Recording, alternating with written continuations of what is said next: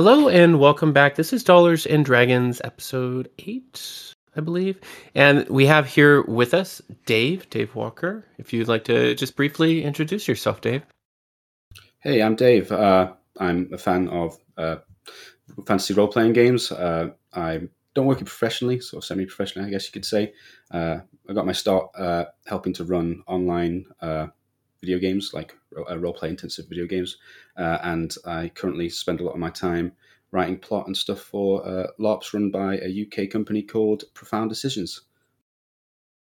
You've And been I'm writing for paid. the Vineyard, and I've just interrupted you. I apologize, but yes, I'm No, you're also good. excited to say that I'm writing for the Vineyard. Yeah, so you've been paid for it, right? Like with the LARP stuff, do you get paid? No, unfortunately, it is volunteered. I mean, I get paid in a way, not in exposure. In fact, I'm completely behind the scenes. But they basically put us up for the weekend. Okay, They compensate. provide all the tools. We get free meals and everything. Cool. It's kind of an interesting. I don't want to say culture because it sounds really overwrought, but it's very much in the UK Fest LARPs. We get like 2,000 players. It's a really big thing here, and so it is very much like a community. I know a lot of people exploit that in some region, in some areas, especially in our hobby or the wider hobby. But here it is because you're all in person, you're all hanging out, wearing silly costumes in a field. It is a bit more tolerable just to be getting paid in food and lodging. Right. Yeah. That's super cool. That's kind of like I think the equivalent over in the United States or something very similar, probably born of those sort of LARP activities, is what's popular now is like these festivals that go on for like a week or 2 weeks or something like that where people really disconnect. What's the normal like? Is it like a week long or 2 weeks or like how does it normally work for the one that you work for? We have 3 weekends a year, and it's usually Friday until Sunday afternoon. So Friday evening, we usually have time in around about 5, and then we finish up on Sunday around about 3 p.m. That's Okay. quite common for big LARPs like Empire. Yeah. And you said you write plots and like you interact with the LARPers and stuff like that. It's kind of like a storyteller, right? Would that be kind of like a similar a GM? You want to talk about that? Yeah, I think there's lots of comparisons between what I do in LARP and stuff that happens when I used to run plots in MUDs, in the sense that we do a lot of preparation work running up to the event. We'll write up briefs for our NPCs, which aren't like playing pieces on a board anymore. They're like literal people who will be playing a role. So there's a bit of a sort of a theatre influence there. We'll source props and costumes and stuff like that. We'll work with SFX groups. And then on the weekend, all those plans go out the window when it gets chaotic because there's so many people involved. But you're running it from what we call behind the hedge, because the field's usually split up into the player field and the bit where all the crew and stuff are hanging out, and we'll be sort of lurking there, sort of peeking over the edge and seeing what's going on now and then. Okay. Yeah, super cool. How long have you been doing that for? So I got into LARPing like in 2000, I think about 2014. I tried playing it, but it just wasn't for me. Like it's very, I was going to say it's a very social, but I was telling myself there a little bit. But it's one of those things where it's really hard just to turn up on your own. To some of them, I think Empire is quite different because it's really put all its documentation on the internet. I think it feels a lot more. I won't say modern because it's not quite there really, but Mm-hmm. a lot of the other ones, like this first LARP I went to, their rule book was a scanned PDF of something that they'd Xeroxed. So it was really sort of arcane and difficult to get into. And so I spent all my time doing what they call monstering, which is where players will spend a bit of time volunteering to play low intensity sort of NPC roles like monsters and stuff. And I realized I was like, I'm paying £70 a weekend to go and play, and then I'm spending most of my time just volunteering. So I looked into it, and I ended up finding Empire, where the crew there are, you don't have to pay a ticket to get in there at the gate, and they give you all the benefits, like I mentioned. And it just naturally rose from there. Like I started off on the skirmish crew, spending all weekend running around wearing a rubber orc mask and hitting things with foam swords. And then eventually I was like, I could probably write some of these plots. And so I got into it that way. Yeah. For those events, I assume that just basically the company probably makes money on the businesses that cater to everything, right? So yeah, there's a lot of collaboration between the Vendors. event run. yeah, the vendors and the LARP organizers, like a lot of the industry is quite hobbyist orientated. So a lot of people like leather crafters, people who make the foam weaponry, costumers and stuff like that. There's really a good front for those sort of creatives to they'll pay a business ticket or something, and they get to set up inside the in character tent village, and then there's also the food vendors and stuff like that. But they do probably make a lot of money out of the tickets as well. To be honest, it is very much because I think they when you've not if you've not got what they call students and unemployed get a discount on it, but I think it's around about £75 for the weekend for a player ticket. Okay. Yeah, gotcha. Pretty cool. How many like what's the biggest battle that you've seen at an event like that? It's been getting bigger year after year. I know that on the continent in Germany, for example, there's some LARPs, like one called Drachenfest, where they have thousands of people involved in big battles. But in Empire, the biggest ones have been about like 400, 400 or so, maybe 300 at either side, so about 600, and it keeps getting bigger year after year. We've been really noticing that post COVID, every event this year, for example, they've beaten previous records for attendance. So it seems like it's one of those experience based sort of hobbies where people are sort of willing to put down the money to experience something as opposed to just buy more splat books. Yeah. Yeah. Splat books. Who buys splat books? I hope all of our listeners, because that's what we're selling. But yeah. Okay. And you mentioned being administrator on a mud. Can you describe just what a mud is for our listeners? Probably don't know. Yeah, so MUDs are like I won't say a precursor to modern role playing games, but I think they filled a niche that Discord and paid DMing, or at least DMing online now, fills quite well. But back in the day, people would host servers, and you could connect using a protocol called Telnet, and it allowed you to have a text based sort of interaction, like a chat room almost, but there was it's just run by bots, right? So you would look around, you could see what the description of a room is, and you could type commands to interact with things.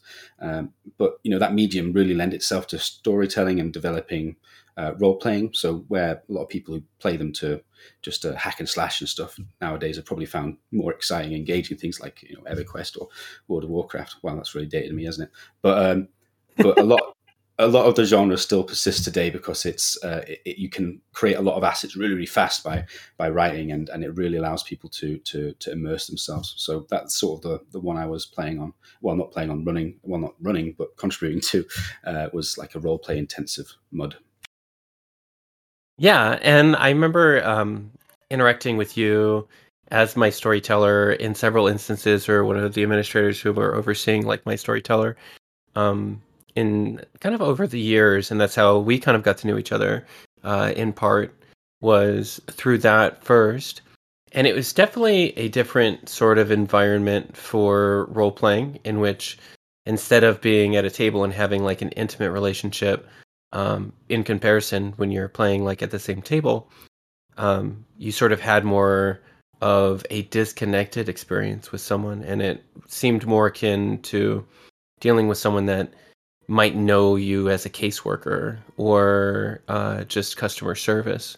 What was it like to like kind of be an administrator and a storyteller in that environment, as opposed to like our more traditional environment, like running a game over a table?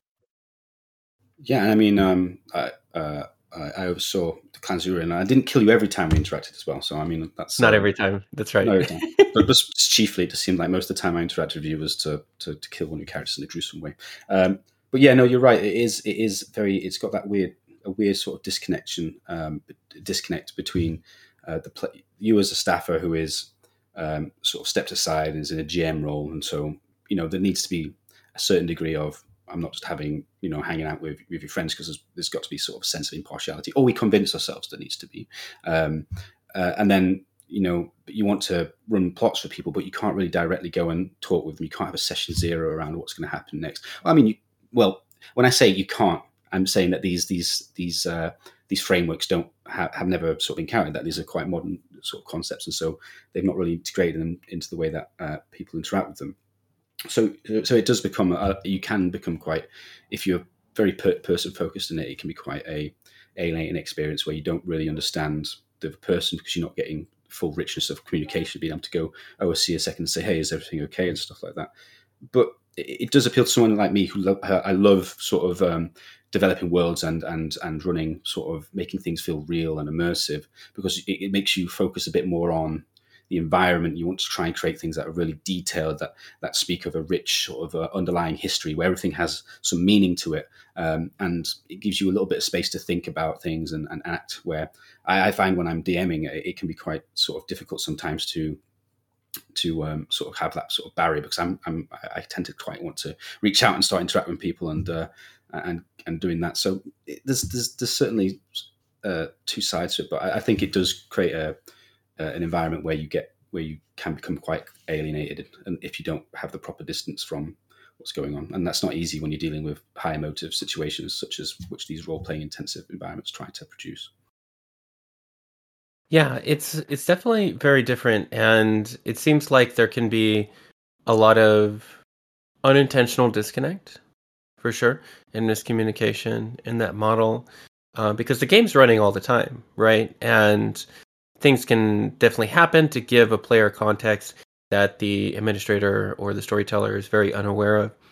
And it seemed like with the model of sort of leadership reports that you have for like the leaders of clans and stuff like that, um, to would help fill in the gaps, but there was oftentimes like a very big disconnect between the players and the staff for that reason. So it seemed in a lot of ways kind of like a playground that when the staff members got too directly involved, it felt almost as though we were playing two separate games. There was the game as it exists when the staff are not animating, and then there's the game when staff are animating. And you don't know when that's going to happen. And you don't know when to interact with things, or if things are going to remain consistent based on previous interactions. So I found myself, especially as a much younger player, and this was, I think, maybe when I was in my early 20s and like mid 20s, over 10 years ago, right? So I would be interacting in a certain way, and then I would have a storyteller do a particular type of thing that would be fit within like the theme and the tone, and then later on something else would happen which would completely turn it on its head. So a lot of the time it felt like whenever, and you see this sort of happen a lot with players when they start interacting with something they believe is like a staff interaction, they will just run with it and just be obedient to whatever they think the story is that the staff is telling, rather than interacting with it in a character in a way that their character would. Um, so I think it's now looking back on it, obviously I don't agree that it's like the best way to interact or role play. Just based solely on that, just because of that. And there's other very distinct challenges, I think, as well. But that was the biggest thing for me, was like whenever staff came around, it would feel like it was a different game. And if I did not interact with the plot or whatever they were doing, I felt as though I was being punished, either figuratively or actually, because I just was playing a different game than them in that respect. So it never felt like, unlike in D&D or any of these other games that we play around a table where you build a personal relationship with someone, you're playing together. It never felt like I was playing together with people in MUDs, if that makes sense. Yeah, it sort of reminds me of something from Apocalypse World, which is one of my favorite sort of role playing games. It's the idea that role playing games are conversation, and while there might be a parts of that conversation might rise above the what we I guess you could call the layer of abstraction, there is supporting discussion that's going, like, it's building context. Like, you might describe like a sweeping vista, and you say, oh, there's a giant white pyramid stood at the center of the city, and somebody goes like, oh, is it like a sort of flat-sided pyramid like an Egyptian one? It's like, no, it's a tiered ziggurat. And I mentioned that because that's a perfect example of that sort of disconnect between each individual player. And I guess this is a weakness of it being a text-based medium, is that people will read the same description, the same text, the same output, and they'll get vastly different things from it. And there's no way to build that consensus. And it just ends up that everybody's playing a different game. And like you mentioned, like, one staffer might hit the note which really aligns with the game world that you've picked up and you've interpreted from all this text and the experience of the sort of shared experience. And then somebody else will come along who, they've not read the thing the same way. They've got sort of a different attitude on it. And so you lose that consistency, because it's like having multiple DMs, but you're not able to talk to the DMs to get context, and you can't establish amongst yourselves, like, what color is the sky, for example. That's in Armageddon, that's like a constant question. It's like, it turns out it's red, but it's really hard because a lot of rooms were written by somebody who forgot to read the world guide and wrote that it's blue, and it takes a lot of effort, I think, in an environment where there's that controlled communication avenue to build that. And I think it's probably impossible to a certain extent. And I mean, that's the strength of especially nowadays, when we can have a voice call and play D&D online. You can say, okay, well, the game is still going, people are still immersed, but we've just taken a moment to say, yeah, this is what it's like. Oh, this is what this is, and players can ask conversation. It's more of a back and forth. It's more human, because humans are about conversation as well. I mean, that's quite a bold statement to make, but I think it's closer to how we operate than a prompt, a terminal where you're getting outputted text. Yeah, absolutely. And I think a lot of the time, what I found, especially being a pro GM now, I run 12 games a week average. Sometimes a little bit more, and then I find myself like, I'm not doing that many next week. But right now I'm at 12, and what I found, besides like getting really efficient at things, is that most people are really not deciding on a game based on how amazing or performative that you are. Performative is the wrong word there. Or how like theatrical your performance is. It's really mostly about, like, do they like you? Do they like playing with you and the other players? That's 90% of the decision. It's like you can have a pretty bare bones experience as far as like bells and whistles and stuff like that.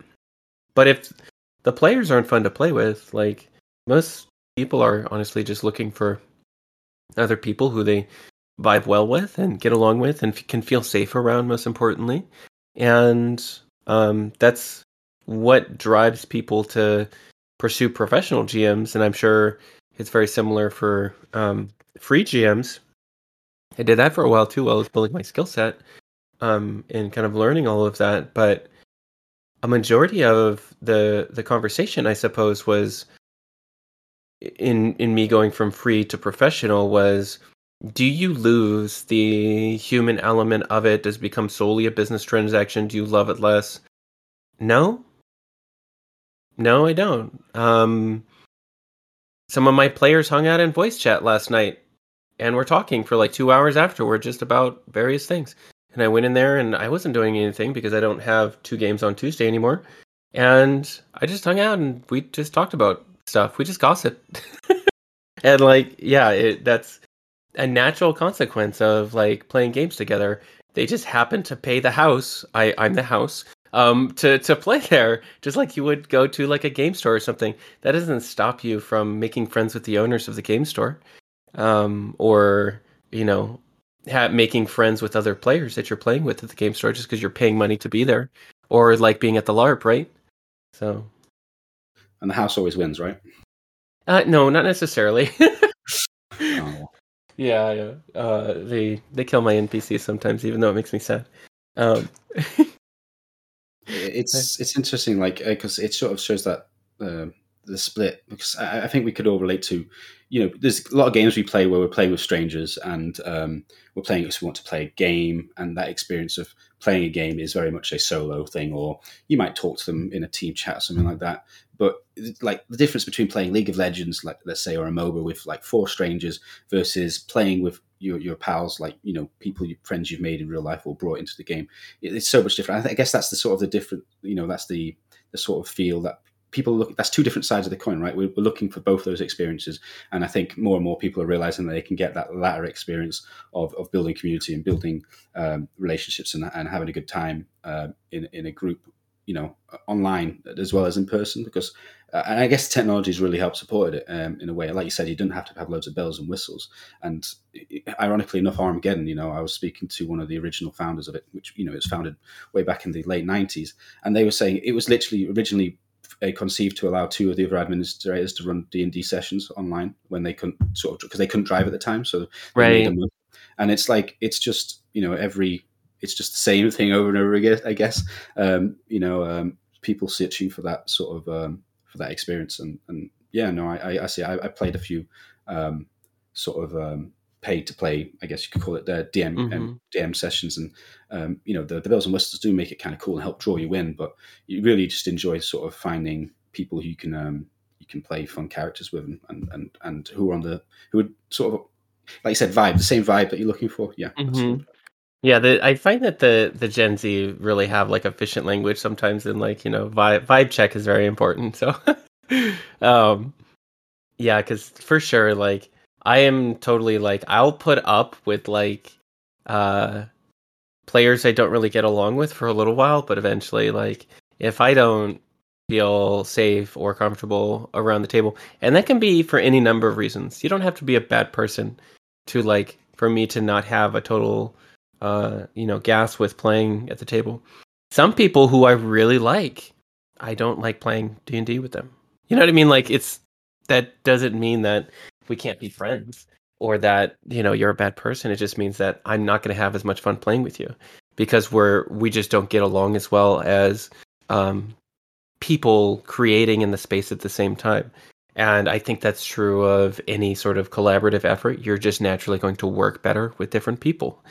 And preserving that culture at the table is, whatever that culture might be, is very important to a storyteller or a GM, because it can be really difficult to make sure that you are being inclusive to the most amount of people possible, that you actually want to be at your table. So it's sometimes it just doesn't work out, and that's okay. Yeah, because I mean that's the unique thing about role playing games, isn't it? Well, maybe not unique entirely, but it's like a vehicle for expression almost. Like it's not just like you get out like Snakes and Ladders or something, which is it's very limited scope. When you run a role playing game, you are using a set of rules to convert your imagination and what you're looking for from the game into a shared experience, and it's like you said, you could be best friends with somebody, but you wouldn't jam with them in a band or something like that. So Right. It's that doesn't mean they're any less a person. It's just like, let's just do something else. Right. Yeah. And I find like what's happened in my games a lot of the time now, and I've had to crack down on it because like I think ultimately that can like kill the game. But some of my friends now, my clients, my players, who have been playing with me for some of them for 11 months now, and like who amongst us with like who's listening or out there playing D&D, who would kill to have an 11th month party? You know what I mean? Like you've been playing together for 11 months, like you can expect that that's going to go on for a really long time, and you're going to play more than one campaign together. And that's what people are genuinely looking for. A lot of people aren't able to find something like that. And that sort of consistency is definitely something that makes pro GMs appealing, because that the pro GM is going to keep showing up. So, I mean, I guess for me until I get another job. But for now, that's what I do. I'm going to do it throughout 2023. So they have at least one more year with me, my players. But um, yeah, I think it can be very special if you make it. And when I was saying before I got distracted about cracking down, my players, because I prompted them and I started to just be more personable with them. I used to like get in and like within 5 minutes I was running the game. Now I get in and then I talk to them about like what's going on in their lives. And it really started with me just like oversharing because that's who I am as a person, because I'm a trans disaster and that's okay. But I started oversharing and it made them more comfortable to share. And now after I've been with the table for 3 or 4 weeks, normally, even if it's a brand new group, they start to share more and more details about their life, and they start to become like a little bit closer, a little more friendly with each other. And the pre-game chatter sometimes takes 45 minutes or an hour before we even get to playing the actual game, which I now like have a hard limit. It's like if we hit 40 minutes, then we have to go. Like we talk about that later. And then some of my players who have been like in my Critical Role game on Thursday nights love them to death. But there's a segment of that campaign where it should have just taken them like 3 sessions to get to the next area. It took them 15 because they because they would start at the campfire and then they would shit talk to each other for an hour and a half, and then we would go to break, and then they would come back, and then they would be talking about something else, and then they would get distracted and they would go do something for an hour. um, but yeah, they loved it. So and they still love it. So I mean, uh, I guess there's a unique lightning in a bottle effect for every table that makes it unique. And when you find it, I think it's difficult to let go because it's so very rare to find something like that.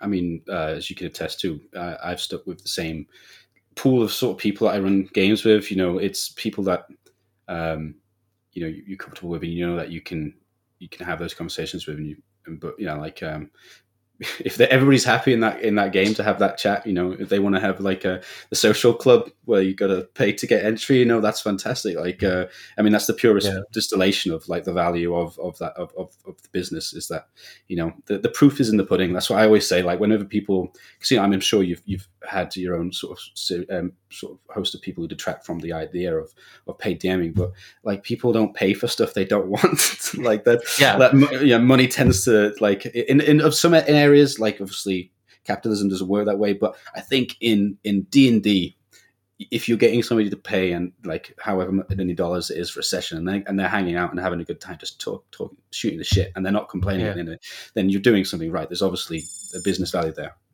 Yeah. Yeah, I just think it's so wild in some ways because I was thinking about that the other day because we kind of like pointed out like we just spent like there was one session where the party got off track, and they, instead of doing whatever they were supposed to be doing, they concocted this wild plan which was all built around an inside joke against one of the other party members, and they spent 3 hours on that fucking joke. And that was the entire session, was making fun of the paladin. Was the entire session. And yeah, that was probably one of the funniest sessions that I've ever been a part of, because you wouldn't have that sort of interaction with a brand new table. This is a table that had played together for 11 months, so it's really special, and I love it. And when I get out of pro GMing, I know that I'm going to miss it in a lot of ways because I have such an incredibly different table. Every single game that I go to, it's a different group of people, and every table is like different in some ways that make it really fun, even if I'm running the same campaign. But No, I was about to say something I completely forgot, so I apologize. Great radio. This is excellent radio. yeah, yeah, yeah. Let's talk about how you got involved with the vineyard, and then besides me just DMing you and being like, "Hey, Dave, do you want to write on this?" and like what your part in it was, and we can just talk about what you contributed, and then yeah, we can go from there. Sure, fantastic. So yeah, how do I get started with it? Well, sort of as you were sort of moving into sort of the pro realm, the realm of pros, I had sort of hopped on for we did a brief live play series, Hmm. Thrones and Bones. Look, YouTube it; it's out there. And during that time, you were sort of actually, I think I've got the timeline wrong here, but I knew that the first sort of stirrings of it was happening just towards the end of the Thrones and Bones, and it came up, like I said, you DM me, but even earlier to that. So if I was to, it can be really chaotic in my approach to the answer. I remember when you were first writing the campaign for that would first incept the vineyard, and you were talking to me about different ideas you were having and stuff like that, and I remember sort of you talking to me about how it was going and the ideas you were having and stuff like that, and seeing all the effort you were putting into. I was looking at my notebook, which has got a bunch of scribbles in it, and it's like squirrel, like with a question mark and a bunch of nonsense on it, and then seeing your very carefully organized notes. I was like, oh, at least it's reproducible, right? So it's good. It's science. It's role playing science. And then you said, oh yeah, I'm going to turn it into an actual supplement, and you said, would I like to be involved? And I was like, well, it was quite a big scary leap, but yeah, absolutely. I've always, I think everybody who's ever DM'd has probably had a dream. It's like, yeah, I'm going to write my campaign setting. They've looked through somebody's campaign book, and they've been like, I can do this. My setting's going to be, it's going to have a fantastic book. It's going to be thousands of pages with no illustrations and no contents page and no index or anything. But I'm still going to get it out there. And and so I think everybody has that dream of being able to contribute to that. So it was definitely something I jumped at the opportunity to do. Yeah, I remember having you as one of my first game master mentors and just asking how you did things and why you did things, which isn't necessarily how I would do things, but that wasn't the point. It's important to have different perspectives and to see what makes sense for you as a storyteller. In a lot of ways, I believe that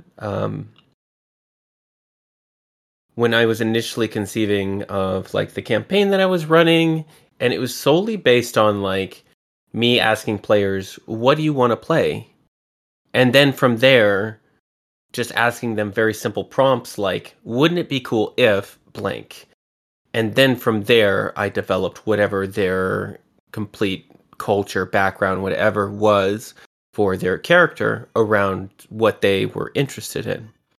And that's pretty much where the vineyard comes from. Is for me, the vineyard was the linchpin that kept that setting interesting.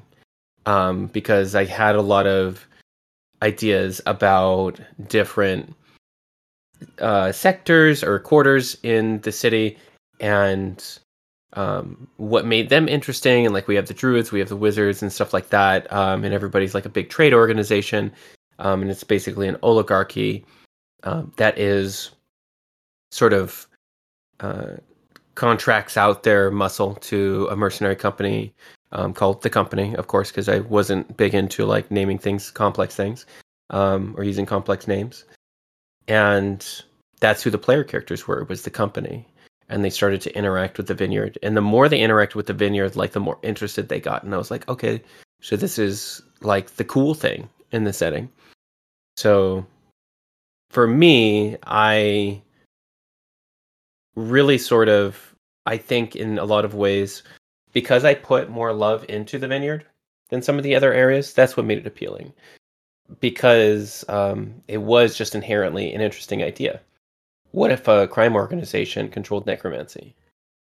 What if? So, and that's really what it came from, was that. And then we sort of developed it from there. I really like your submissions, if we pivot to talking about you in your work.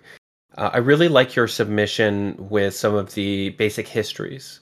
And I will say, before we get into it, I liked them so much that we actually are developing the adventures that we're potentially going to attach onto the main book itself, based on some of the stuff that you've written, because of how good it is. But if you want to just talk about we could talk about with the ghoulish invasion, right?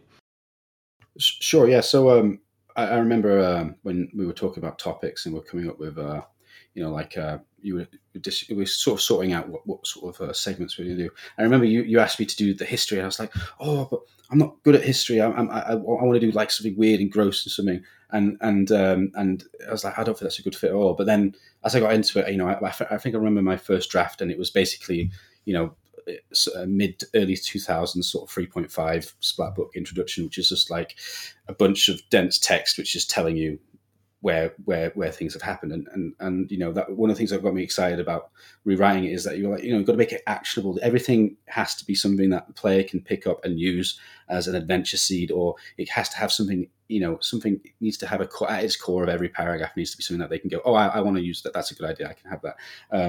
Because it's easy to do that with like other stuff in a splat book. Well, not easy, but it's easier, right? Like if you're describing different parts of the city, you'd be like, yeah, you can imagine the sort of adventures you go in there. But like, it was really, really challenging to think, oh, well, okay, so history, how do you make a timeline, usable in that way, sort of. But to get to your actual question, the Ghoul invasion. So this is going to be difficult because I've got a push to talk button, which means that if I try and alt tab into the document, I'm just going to insert a bunch of characters into it. But here we go. Scrolling down. So yeah, the Ghoul invasion was the idea that we wanted to show how the vineyard had slowly taken control of necromancy, but not just in the actual sort of casting of spells. We were discussing like the idea that they seize they control the means of resurrection. By sort of controlling minds and places where these gemstones are sort of sourced from. But there's also the cultural and sort of the propaganda approach that they might have had to make people more afraid of unchecked necromancy. This idea that necromancy should be something feared and needs to be regulated, needs to be controlled by somebody who knows what they're doing. And so the idea was like some events from the history where behind the scenes the vineyard was pulling the strings and causing things, setting things in motions that could be generations away, or completely sort of like Machiavellian sort of Rube Goldberg approach to causing horrible necromantic disasters that would turn that they could swoop in and solve. Setting up patsies to take the fall, like training or releasing sort of fragmentary knowledge of necromantic texts and stuff, which desperate wizards would come into contact with and end up just destroying themselves with this unchecked power, and then they could sweep in and tidy things up and say, "Isn't it a good job that the vineyard is around to solve this?" And part of that was this idea of the of them sort of ghouls, like in other settings, and they're people who have succumbed to a almost like a cannibalistic urge through whatever reasons, desperation or some sort of cultic activity. And what if this this idea of it being a disease debased form of undeath, it's not like the pure preservation that can be brought through the fine artifice of a cut diamond. And what if they sort of offered this to people, this poison chalice, to give them the strength and power to strike back at injustice and stuff, but knowing that they would eventually lose control and go on a rampage, and having this creating a sort of a boogeyman that they can sort of manage. It's creating a crime which they are perfectly positioned to deal with, especially one that can reoccur and flare up and is a constant problem. Yeah, absolutely.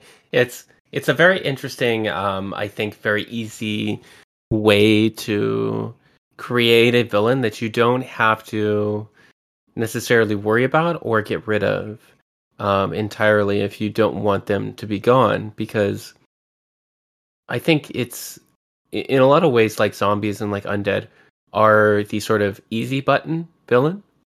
And creating them in such a way that they have personality as per the direction the direction of whatever lieutenant you want to introduce under Ashland's rule is sort of all you need to keep an interesting undead horde a constant threat, whether it be like very civilized or whether it be like an actual like ghoul crisis where they're, you know, eating a bunch of people. It sort of creates, depending on how people use it. 'Cause we've been very open with, how much of the sort of background they want to pick up and use. And yeah, I think it is another good feature of the Vineyard as a source book is that you can take as much or as little as you want. Like, I need a reason for there to be, ghouls in the sewer, right? Like people indiscriminately throw ghouls at all sorts of sewers and settings. But now we've provided a way that you can then a few episodes later, like a few sessions later, you go, well, okay, what people are asking, where do these ghouls come from? Now you can sort of draw it back. You can make them sympathetic in a way. In fact, certain elements of the way that we set up the sort of implied setting that of the city above and stuff like that sort of creates an axis where maybe killing, destroying, eradicating the ghouls isn't sort of the approach that your characters want to.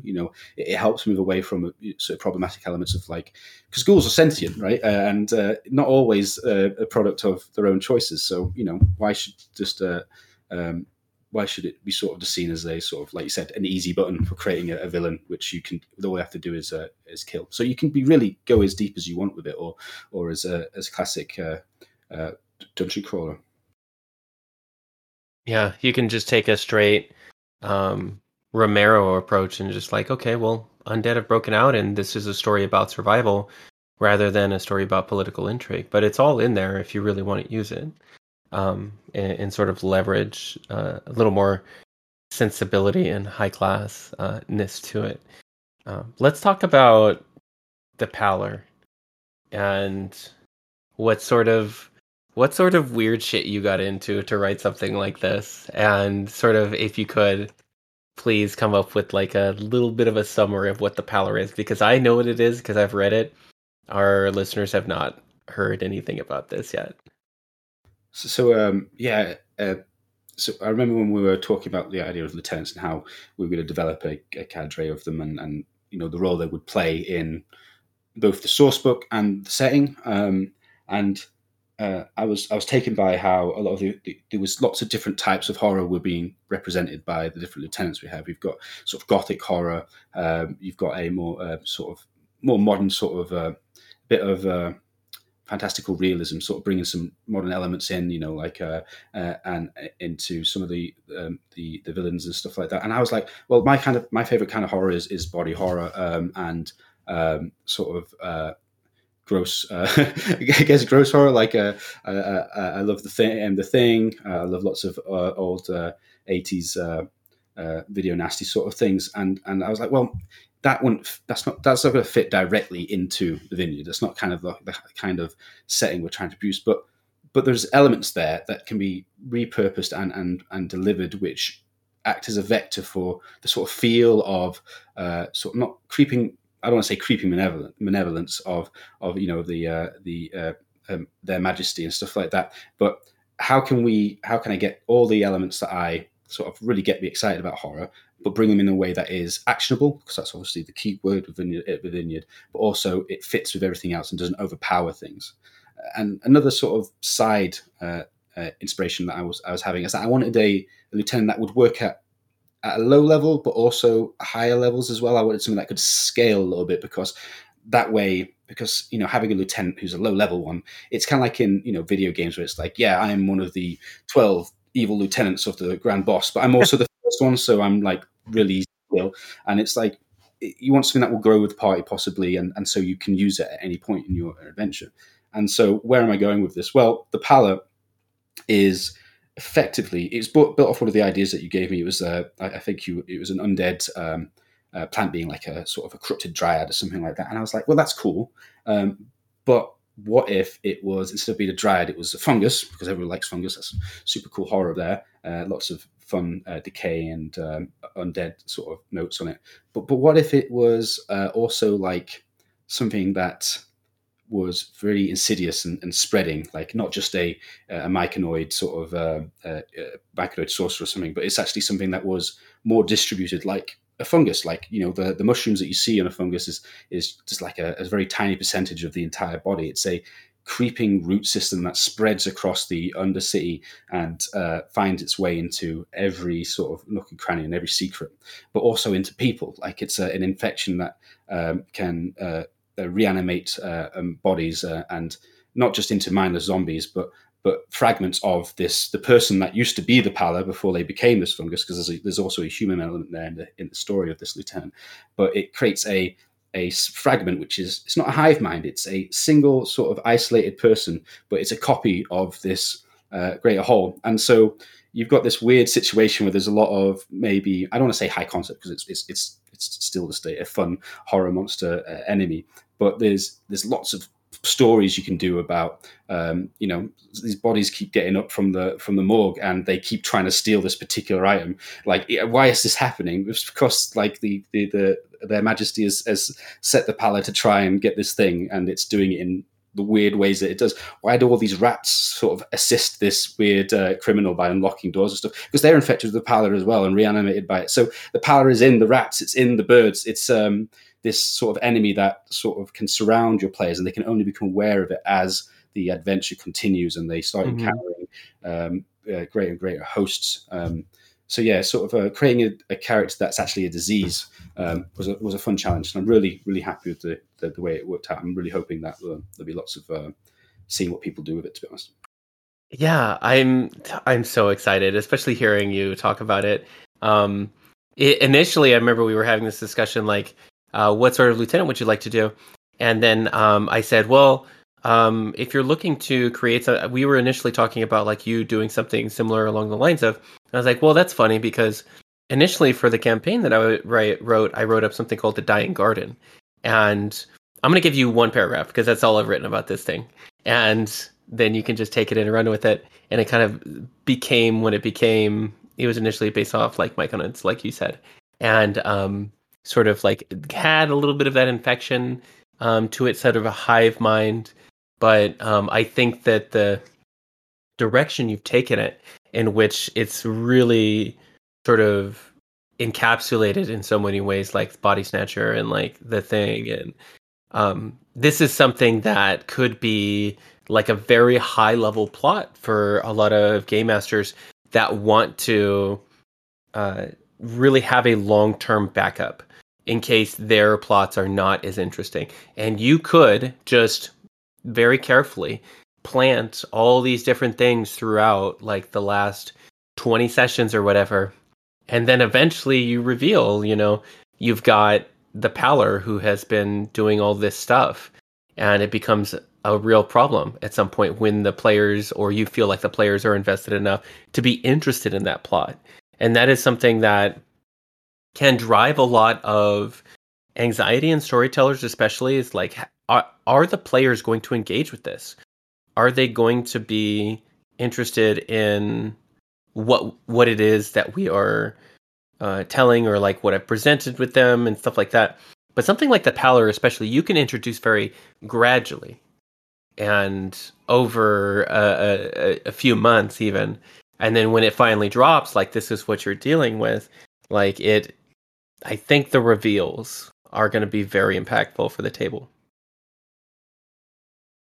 Yeah, it's because it could be anything, right? It's the sort of thing that has very small things, like, oh yeah, there's, it's a rot, and you come across something and it's covered in rot, or it's the places in the implied setting where the character might be carried are going to have this sort of rot and decay in it, and it's just there. Like, people start to put things together and be like, there's opportunities, that stuff, and there's also lots of interplay with the other lieutenants. I think around, it's more of a disposable lieutenant in a sense, because there might be a character who's sort of appears to be quite important, and then he gets taken out, but then it turns out it's all adding into that flavor of the vineyard being all plans within plans within plans, and giving people something to action on, and it's also like a fallible one as well. It's not, I think it's a conversation we had early on. It was like this idea of it not being a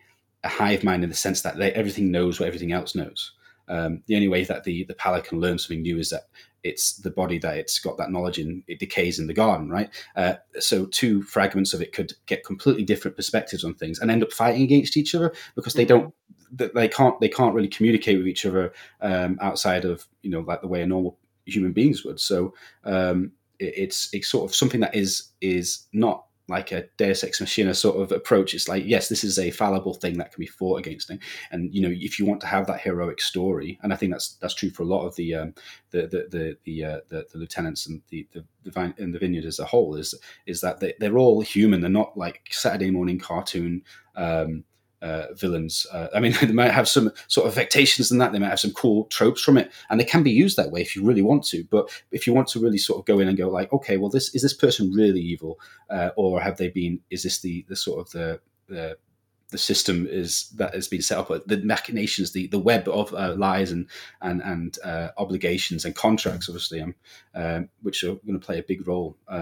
That keeps people in their place. Can players break that? Will that be their heroic story, or will they end up just bound up by it as well? Yeah, I especially like, and I'm so glad that so many of the writers have really embraced the quotes that we have asked of you. And I just wanted to read one about the Pallor. There is no I, no me, only the Pallor, the decaying hand of their majesty, and soon, when it is done, there will be no you either. Super chilling stuff. You do a good job saying it as well. Not got that, the British accent. It sort of really takes an edge off. Oi, there will be no you either. Yeah, because I can't pronounce it. I don't pronounce any ooze. But yeah, it's the art and everything. It's like the emphasis on presentation and feel and immersion is really, as a DM, I know, like, it's just, I can be very visual when it comes to like ideas and sparking and stuff. I tend not to I'll buy a Splat book and I might not even read a lot of it, but I'll be like, oh, that's a really cool idea, and I'm going to take it my own direction because being a DM is a lot of it is like, oh, I want to create my own world and stuff. And the constraints and the sort of focuses that you've put through your management and stuff it's been sort of great to operate in. Limitation sort of is a really good way of triggering sort of pretty sort of cool stuff. Yeah, for the project, me and Ev have really focused on how do we find the right track to put them on, and then they just need some railings so they can go as fast as they want, and really let people develop what they've wanted to develop, and just made sure that before they hit the accelerator on their formula car, that we are pointing them in the right direction first. And we have been really rewarded with exceptional writing because of that. Rather than letting them be like directionless and just writing whatever and then doing a bazillion rewrites, what we have done is just like, let's have a couple of design meetings and really figure out like what it is that we're doing, and then we'll make some course corrections in the middle if needed. And I know some writers sometimes require more questions to be answered, and I'm always available for that because of that. So, but that's just part of the job of like being the creator and like working with Em as the narrative designer. But yeah, we're super happy with it, and we're super happy with having people play with it and then hearing those stories. And like, I think I'm so excited because like there's so much about this, and as well as like the work you've done for the vineyard history and everything, that it's so like it's written in such a way that it can be taken to so many different tables and tell so many different stories that it's going to be really fun to see how all of those develop over time. So with that being said, I think we're going to wrap here. Do you have anything that you'd like to talk about? I know you don't exist on the internet, but did you have anything that you wanted to talk about before we wrap here? No, I'm looking forward, like I said, looking forward the same way everybody else is. I'm in the community and can't wait for people to get their hands on some of the stuff that you got. I know we put out some really cool stuff now. I know if you go to your Patreon, I believe that they can get access to or is that sort of deal ended? The Siren Oh yeah, has. yeah. So that's yeah. If you subscribe to the backer kit, you're going to get the preview of the Siren written by Sarah Madsen. And if you're listening to this much later, we are also going to be putting out a different preview PDF of Kiana Shaw's Lieutenant, the Confessor, um, whom I'm super excited about as well. And yeah, the Kickstarter will launch in April, and that's of course the best way to support us is to support and back the Kickstarter itself. But you can get an early access preview with the backer kit, so do that, and that'll be in the show notes. Other than that, the only thing I can really suggest that people can get engaged with the sort of the writing I do is if you're in the United Kingdom or if you're from somewhere else and want to have a weird weekend, please check out Empire by Profound Decisions, available wherever good LARPs are hosted. Yeah, I'll put a link to their website in the show notes as well. Thank you for coming on, Dave. And if you would like to support the podcast so that I can begin editing them, because currently I don't edit them because I don't get paid any money for this. So if you would like to support, then you can always become a patron, and I'll have additional rewards as time goes on. But thank you so much for listening, and see you next time.